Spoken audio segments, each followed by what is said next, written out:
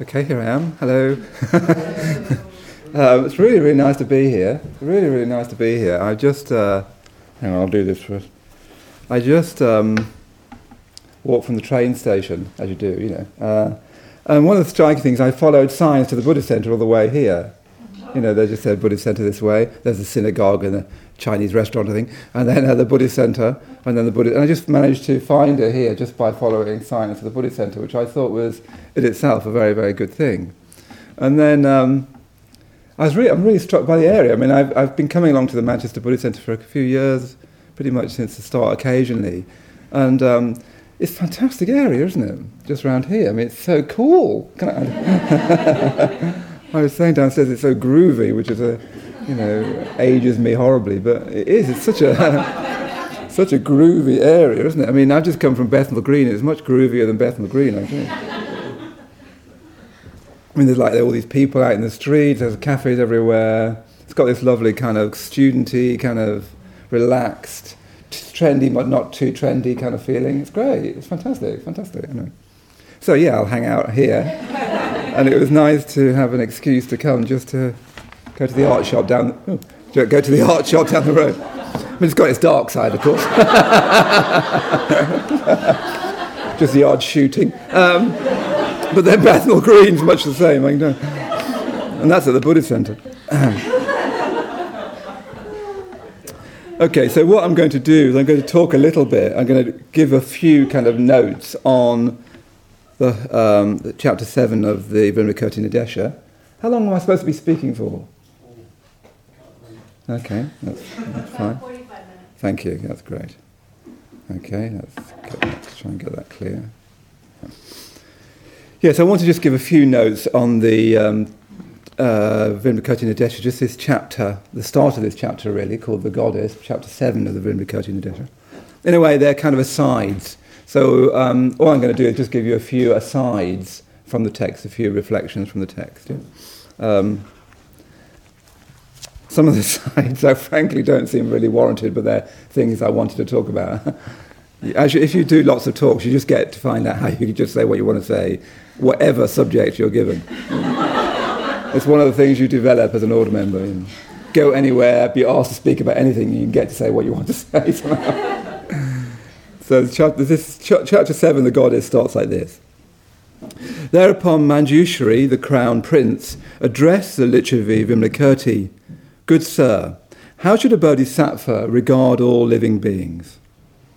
Vimalakirti replied, Manjushri, a bodhisattva should regard all living beings as a wise man regards the reflection of the moon in water, or as magicians regard men created by magic.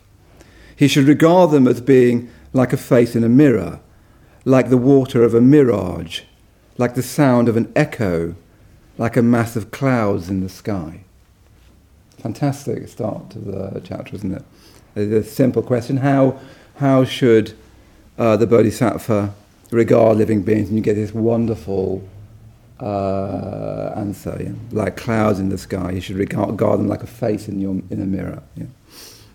So I was very struck by that, really looking at it again. I haven't looked at the Vimalakirti Nidesha for a long time. I just remember it as this wonderful text and Bante's wonderful lectures on them, which give them a sort of glow, even added glow almost. So first of all, the question is being asked, how does a bodhisattva regard all beings? So from the point of view, as it were, of enlightenment, from the point of view of seeing things as they really are, what do we look like? What does the world look like? Yeah? How do you see things?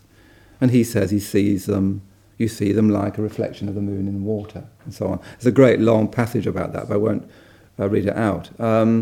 It's actually rather wonderful just to read all the long descriptions. It's actually also slightly funny. It's quite interesting that in this text, quite clearly, there's little moments of humour, like there's the erection of a eunuch, for instance. Clearly was meant to be funny, I would have thought.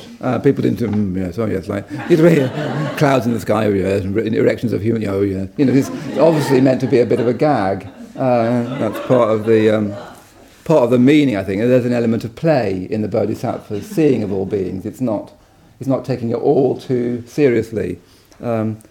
something wrong about taking things too seriously, in the wrong way.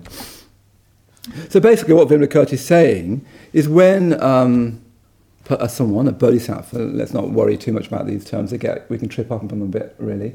When someone has seen through egotism, when they've no longer seduced by the idea of I, when they're no longer infatuated with this concept of me and living out of that infatuation, this is how they see things. They see everything like a reflection of moon in the water, like a magician regards men created by magic, like the sound of an echo, like a mass of clouds in the sky. This is how you see things, that they exist and not exist.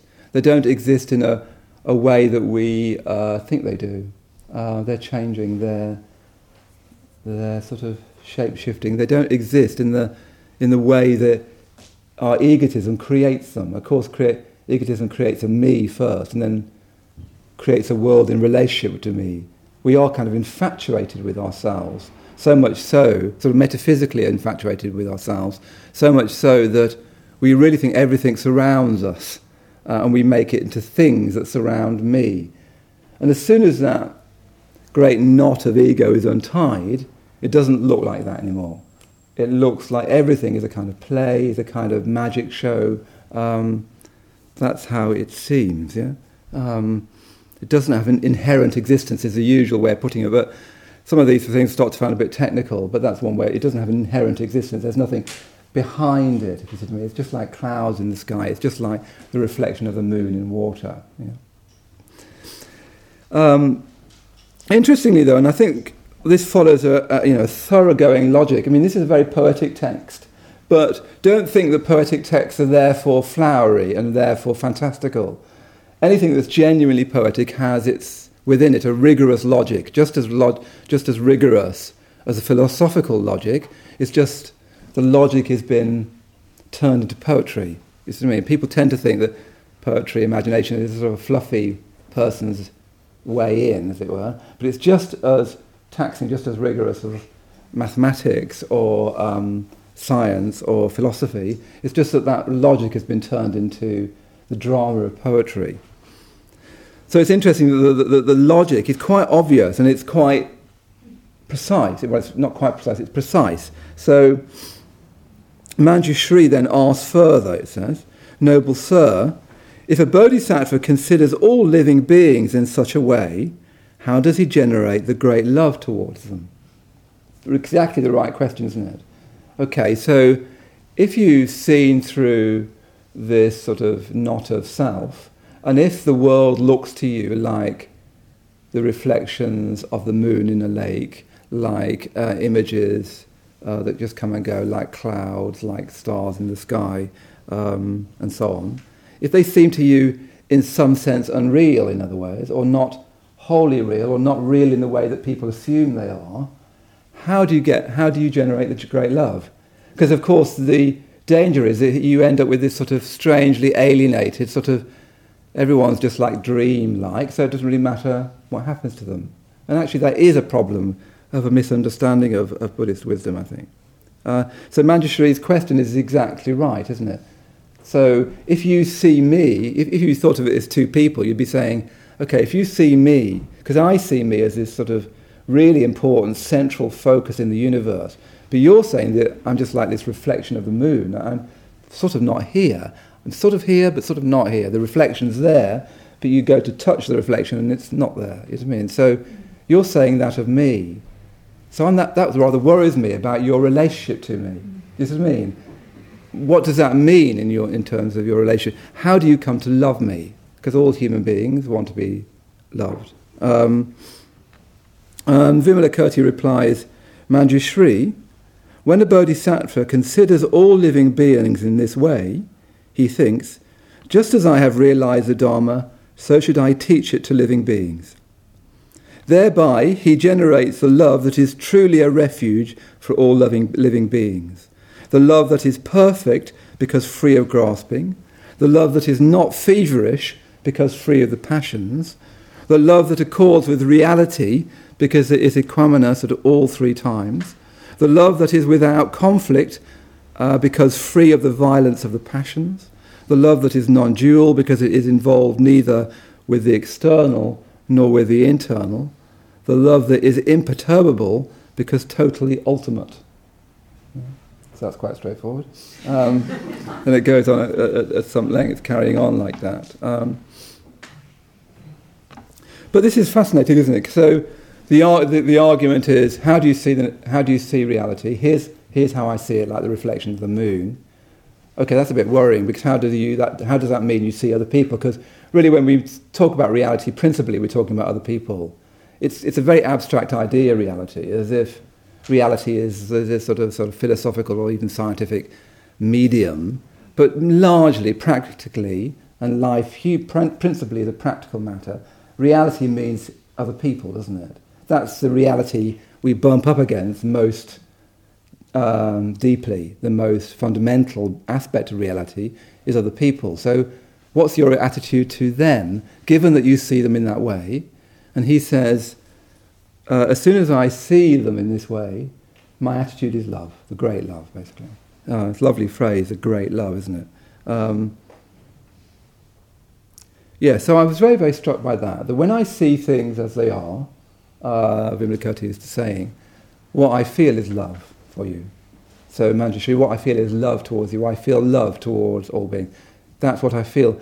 I have a sense that it doesn't say, then I remind myself that as soon as I see things as they are, or closer to how they are for us perhaps, what I feel is love. There you go, that's what I feel. I don't need to generate it. I don't need to add it to the experience. The love I feel is a natural arising when I see the moon's reflection in a lake. The natural arising when I see clouds in the sky. I don't need to do anything about it. There it is. So this is really the true test of any kind of spiritual insight, any kind of spiritual vision, attainment, goal, or however you want to put it. And I think it's something that we should apply rigorously to ourselves and rigorously to other people. Any kind of insight, any kind of seeing into the nature of things leads to an overwhelming feeling of gratitude, a feeling of generosity, and a feeling of love.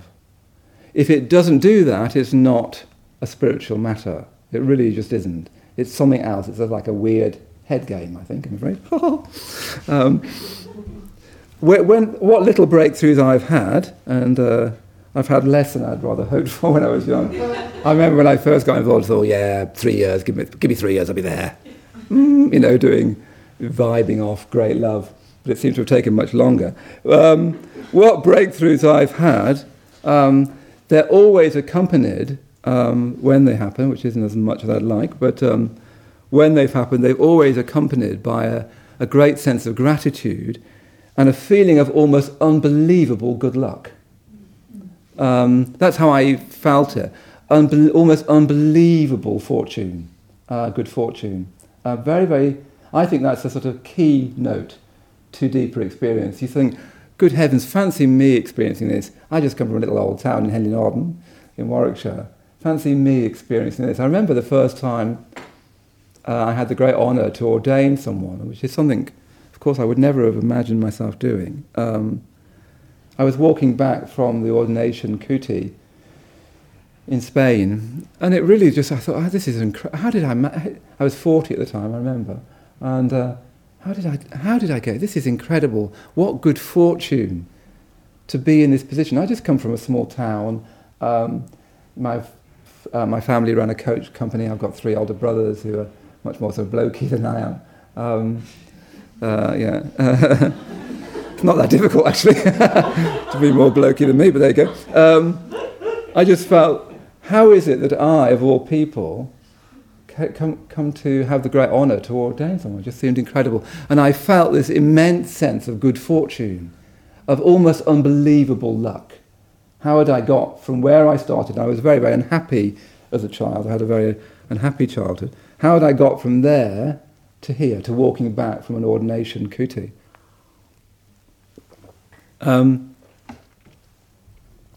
So I think every time we feel that sense of not just good fortune, but unwanted good fortune, unbelievable luck. It's having something that you never deserved. It's got that kind of quality to it, and I think it always has. Anytime you feel that, that's a sign you're really making spiritual progress. That's a sign of it. Yeah? Yes, and when I want to talk about Vimalakirti seeing through egotism, seeing through the self, I'm becoming a bit nervous of this language.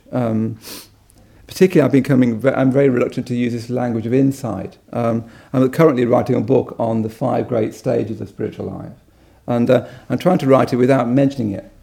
Not the 5 great stages, but insight, if you know what I mean. I think for modern Westerners, it's probably not useful. I don't know. I'm not a Buddhist scholar, but I think as a metaphor for Westerners, it's really not very useful. My own thinking about it at the moment has been that the Western mindset is so deeply commodified. I think that goes right to our core, is that we can't help but see things as commodities. Whether that's a lovely flat white I just had from the trendy cafe next door, or whether that's insight, if you mean.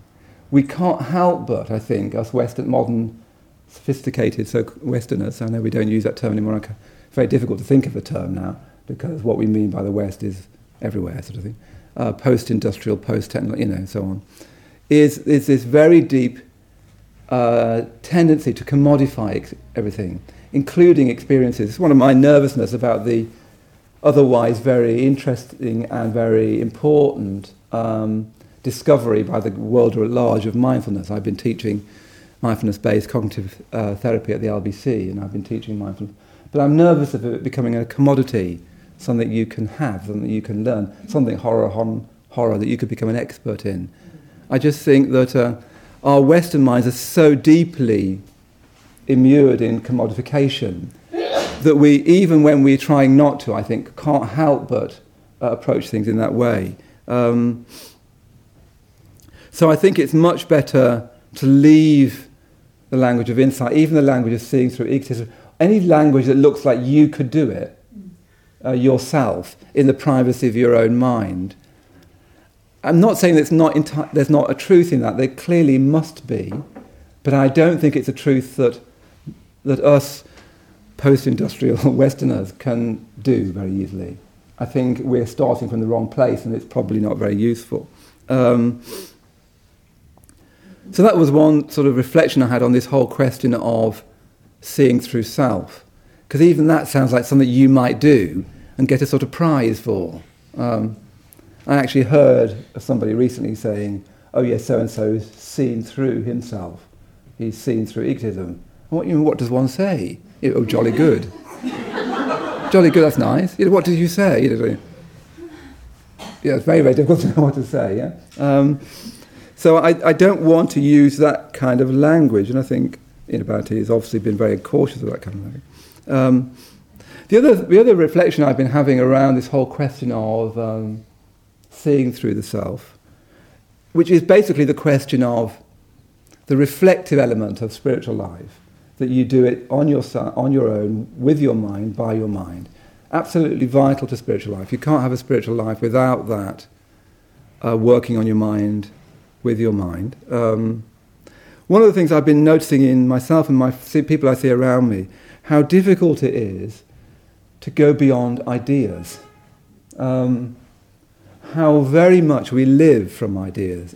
And again, this might be a peculiarly Western phenomena, that we live so much from thought, from ideas. So even our approach to spiritual life so easily can become just another set of ideas. Even our talk about mindfulness can just become another set of ideas. It does seem to me really very difficult to actually have your spiritual life lived through your life rather than just some interesting things you can say. It's very difficult as well when you're an order member, because you're called upon to give talks like this, and you get better and better at putting ideas together and sounding rather coherent. but they're just ideas. You see what I mean? You can start thinking, oh, I'm really good at this. Perhaps I've gained insight. You know what I mean? You can put the ideas together so you look rather impressive. But they're ideas, and ideas are valuable and important. But spiritual life is supposed to be lived out in life, which includes ideas. But I think for modern Westerners, we're so idea-based, so thought-run, so head-run, if you see what I mean. A lot more to say about that. I think there is a lot more we need to think about. How do we, sort of practice that isn't just a sort of idea practice, if you see what I mean. I think it's probably men are more prone to it than women, a sort of living from their ideas. I don't know. One always rather fears making any gender statements, but I think that's possibly probably the case. I think Bhante Sangharakshari is quite right. It's better to think of spiritual life as having this issue of spiritual death, and spiritual death is when you see through egotism, really, see through self. And the word death is important. It's completely right metaphor. It's not a letting go, which is too slight. It's a death, analogous with your actual death, if you see what I mean. And it feels like a death. It doesn't feel like a letting go. Yeah? It's better, I think, to think in terms of spiritual death and to think in terms of spiritual rebirth. And to think of in terms of, Subhuti and Bhante's paper, I don't know how people have read it, which is about the suprapersonal force. I really liked that paper. I hope people have read it. I really recommend that you read it because I think it's another attempt to talk about the goal of spiritual life without this Western danger of commodification, of setting out our stall, as it were, creating our own brand and all that sort of thing. If we think of it as a suprapersonal force working through us, and working through us moreover, especially in intensive relationship in a community of like-minded practitioners, then that's less likely for me to make a commodity into. It's less likely something that I can make special about myself. If it's about us together trying to feel this suprapersonal force, then it's not mine. I'm just happening to stand at the front at the moment to conduct this bit. Do you see what I mean? So I do think that is a much better way of thinking about it, which is really what's being described here. Basically, Vimalakirti is saying, once there's spiritual death, once I've seen through self, once self has died, then I see all things as being constructed, being confected, not being ultimately real. That's what happens when you've spiritually died. You see things, there they are, the houses, the northern quarter, I believe, all the same, the old, all these old factories around here, there they are, and they're somehow changed like a rainbow. They become rainbow-like, not literally, but they don't have any fixed essence. A rainbow is a good image, isn't it? Because you see it, you can photograph it, you can show it your friends, you can say, look, a rainbow, but you can never touch it. You could never. It's to do with light going on water droplets, and that's to do with the back of your eye. I don't know whether badgers see it or dogs can see it. Probably not. It's to do with the nature of our eye. And yet you can photograph it, you can share it with people, you can put it on Facebook. But does it exist or not? If you see what I mean. In a way, it's a very good image because this whole language of non-existence can look like it literally doesn't exist. But a rainbow gets a bit closer, doesn't it? Because it's a shared experience as well, to do with human machinery, as it were, to use that awful word. So Vimalakirti is saying when there's spiritual death, that's how you see things. And then, on the basis of spiritual death, arises spiritual rebirth. And spiritual rebirth is basically trying to describe what arises when self dies. What arises when self dies. And what Vimalakirti is saying is what arises is the great love. It's not saying I make it arise, because there's no I to make it arise. He doesn't will it into being. He doesn't think, and it'd be rather handy if I loved people as well, because that would be a bit more useful. That would make it easier to teach them.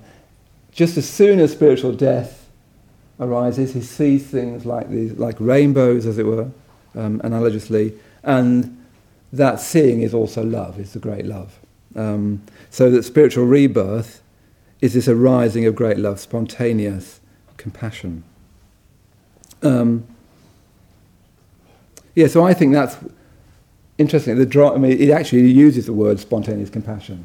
So I think that is the drama that's being played out in this dialogue. Interestingly, the next part of the dialogue is how does the bodhisattva's joy arise? Which I thought was very interesting as well. You've got, I see things as they are, they're like the moon reflected in a pond. When I see things like that, there's love. And when I love, there's joy. It's basically the sort of sequence, I think, of the argument in the poetic sense. I also thought it was interesting that the first thing he says is, just as I have realised the Dharma, so should I teach it to living beings. So his first response, before he talks about what it is, which is the great love, he wants to teach. That's the first thing he thinks of. So in other words, to the degree to which you love, you act. If you don't act, you don't love. I remember Ratnaguna's talk quite a few years ago now, where he talked about sentimental emotion, which comes from was from a philosopher of music whose name escapes me. Roger Scruton. Yes, Roger Scruton. Not very well liked because he's rather right wing, but. He's got a wonderful argument about sentimental emotion. He says that sentimental emotion is basically any emotion that you feel that people will applaud you for. So there's sentimental pity, sentimental indignation, sentimental love, but there's no such thing as sentimental spite or sentimental depression. And he's saying it's just because no one will think well of you for it. Yeah. So sentimental emotions are emotions that you're doing to get other people's approbation, get other people's approval, get other people's respect. You see what I mean? So that's why you can have sentimental indignation, but you can't have sentimental resentment, because nobody admires you for sentimental resentment. So what he's saying, I think, is that genuine love leads to action.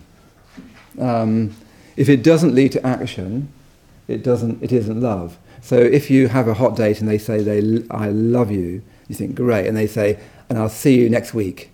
I've got a busy timetable this week. You think you might doubt that they actually do love you. Yeah? If someone says they love opera and they never go, they don't love opera. It's as simple as that, really. So we can test the reality of love by how much we act on it. To the degree we act on it, it's real. And of course that acting is also to do with what you will into being in your mind. Yes, and I'm struck by the fact that it is a dialogue. This is a lovely thing. One of the lovely things about the sutra is it's a dialogue. Manjushri obviously stands for wisdom here, as he always does. But it's interesting that he's asking Vimalakirti. I know Ratnaguna was speaking more about Vimalakirti this morning, and I think talking about him as a sangha, which I thought was very interesting, actually. But somehow wisdom is asking what? To tell them about the nature of things. I wanted to think of Vimalakirti as a kind of mystery, that he's not a figure of something. He's just Vimalakirti. You know what I mean? He doesn't stand for something. He is this mysterious ... You see, he stands for a kind of mystery, because there he is in the world. He's supposed to be ill, and he's obviously not ill. He's in the world and out of the world. He's a mystery. He's sort of almost above wisdom, obviously, and is being treated as that in that way. So it's as if wisdom is asking mystery about how things are, and then on the basis of that saying, and how does that affect your relationship with other people? That seems to me to be the drama of the dialogue, is of wisdom asking mystery to tell me about the depth of things, because I only know them from a wisdom point of view. You see what I mean? I don't really, therefore, know them, because to say anything like wisdom or compassion or love or joy is to take a step away from reality and start to think about it. Vimalakirti represents reality itself, a mystery. Yeah. So the last part of my talk, I just thought let's try and be a bit more practical, although I think it is very important to think of the great love and to think of how that arises out of wisdom. In fact, it arises out of mystery. But I wanted to give you a few pointers to what I've called the precursors of love, and I thought I'd give you a few pointers to the precursors of wisdom. Because in this text, which is exquisitely Buddhist, as it were, right down to its core, that's what it's saying, isn't it? It's saying you can't really think of one without the other. When I see things, when I see the world as the moon in a lake, there is love. You can't. It's all almost should be hyphenated. You can't say this happens then this. So I wanted to talk a bit about both. Although for some strange reason I want to do it the other way around.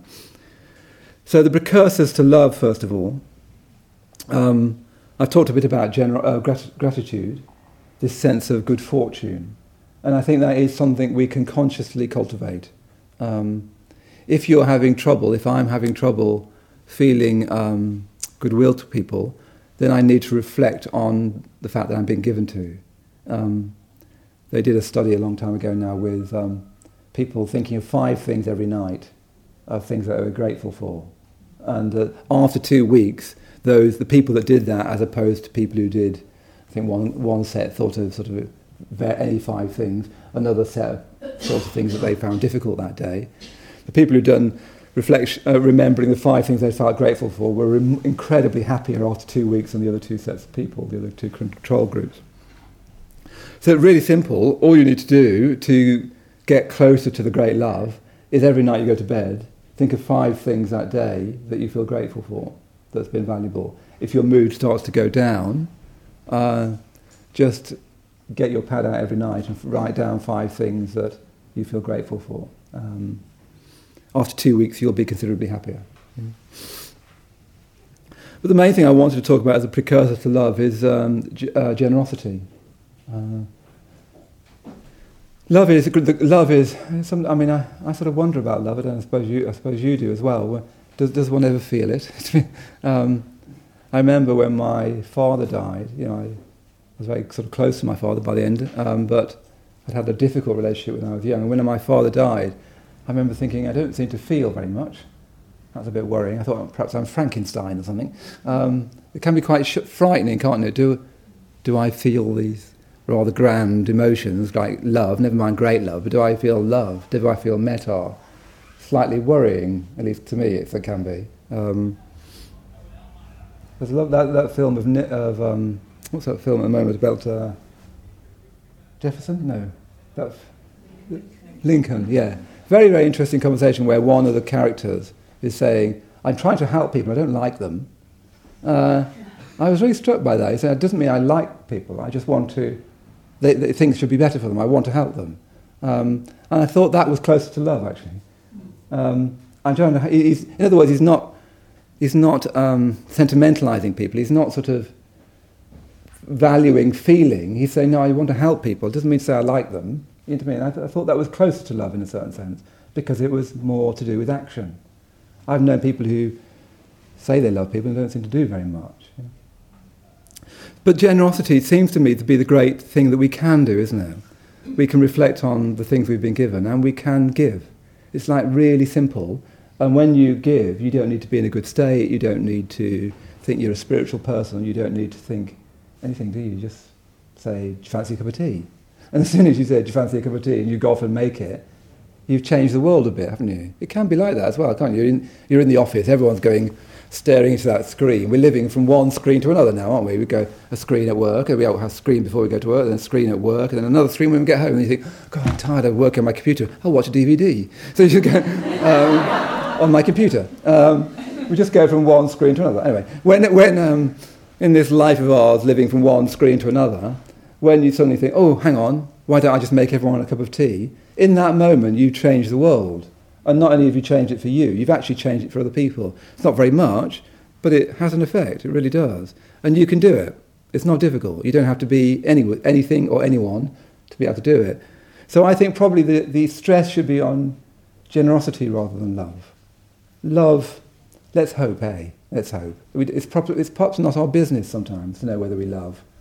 Like my very close friend Parambandhu, I've lived with him for so long now. I must have lived with him for, let me think, I don't know, about 25 years. Just half my life, pretty much. I've lived with him all this time, and I suppose I love him, but I wouldn't know. The only time I know, like one time I was on retreat and he was late arriving. He was in the car and he was late. It's very unlike Parambandhu to be late for things. They're quite like me being late for things, but it's not very like him. And I really worried immediately.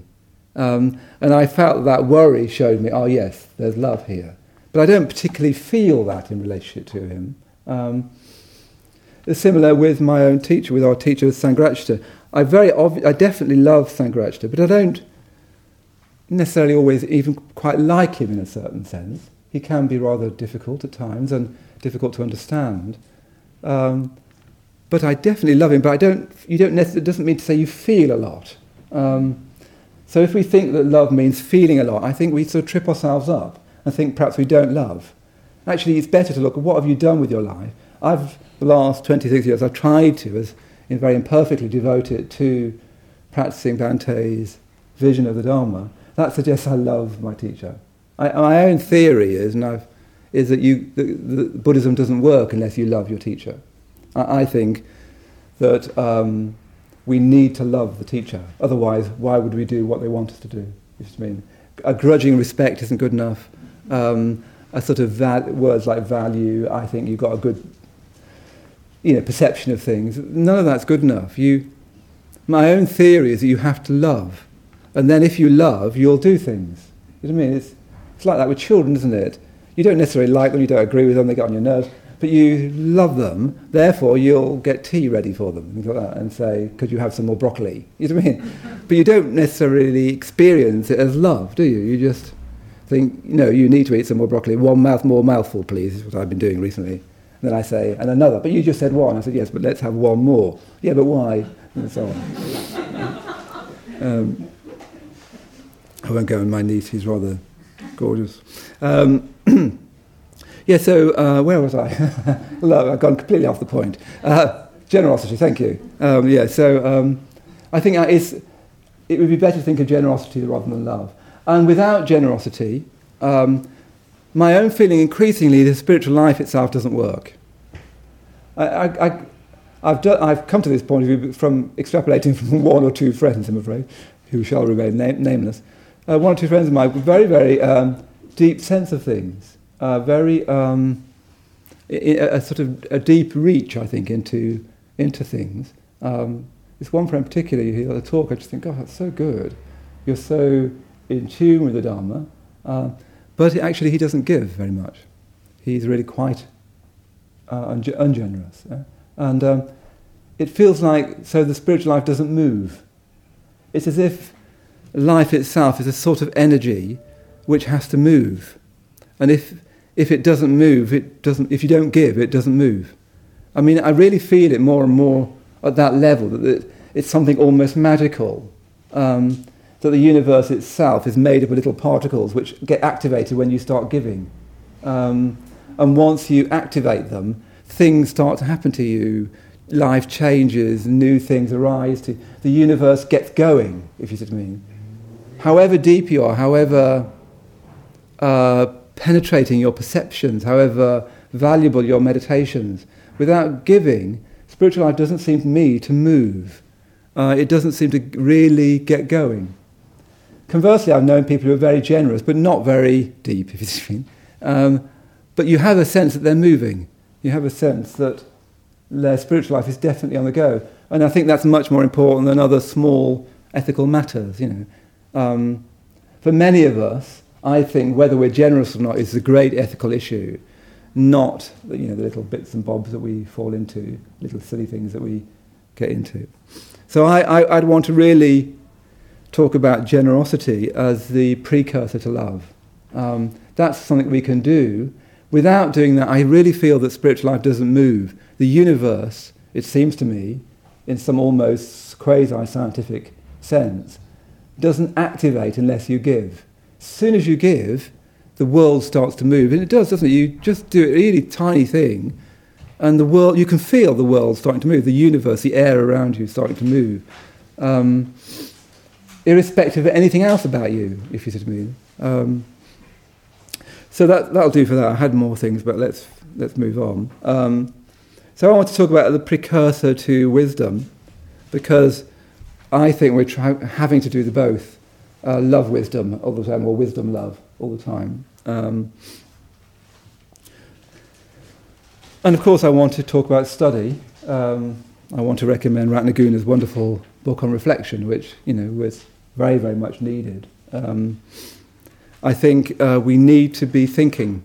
There's a strong trend, especially in English cultural life, which is anti-thought. I mean, there's so many strong trends in British life, but there's an anti-thought trend, and then there's also a rather sort of over-the-top thought trend, if you know what I mean. But in spiritual circles, I think generally there's an anti-thought trend, even an anti-head trend. And you can see that why that is, because, as I said earlier, it's so easy to live spiritual life as an idea, as just a thought. So I can understand why there might be that trend, and I think that is something real that we need to address more and more. We need to be, I think, teaching much more about body and much more about Vedana and much more about friendship and so on, so that we're living spiritual life with ourselves, not with our head. But people almost seem to forget that the head is part of your body. You're in your head, you think, well, that is still part of my body, I haven't actually left. You see what I mean? And thought itself is a wonderful thing. There is an awakening of the mind, just as there is an awakening of the heart. And actually, tell you what, you need the both. You see this in creative work. Any great piece of creative work is both an awakening of the heart and also an awakening of the head. They say, for instance, don't they, that Mozart is mathematically perfect. Just this morning I was listening to Schubert's Trout Quintet, and it's pure joy, absolutely pure joy, and slightly unusually for Schubert. And absolutely rigorous in its thinking, in its own musical thinking. It's interesting, Schubert, because he's not apparently he's quite easy to play, I mean, for people who can play at that level. He's not technically terribly demanding, because he himself couldn't play the piano very well. He used to say, can I just play you my recent one, because he wasn't very good at playing the piano. I don't know why I'm going to that. I'm afraid this is what I'm doing more and more at my age. So, yes, thought is a deep matter. We need an opening of our mind. We need to do that in study. We need to do that in reflection. I think we particularly need to do that in communication. Again, because I don't think we need to think in terms of my wisdom.